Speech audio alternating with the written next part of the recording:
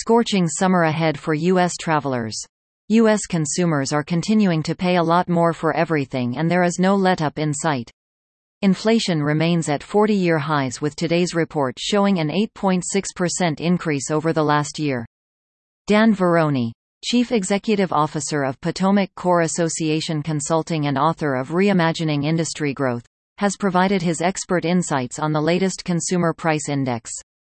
Consumers heading out for summer vacation are going to be hit with higher prices at the pump, plus 48.7%, restaurants, plus 7.4%, and airfares, plus 18%.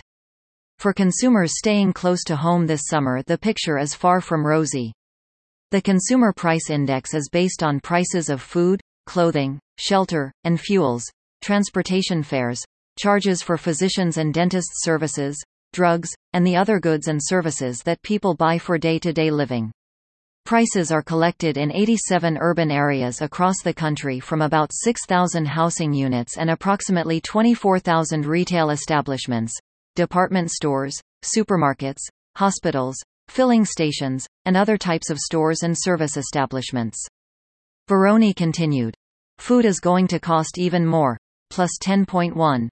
And the cost of energy to cool homes who use electricity this summer season is going to be more expensive, plus 12%. In terms of food, meat, poultry, fish, and eggs are going to cost a lot more, plus 14.2%.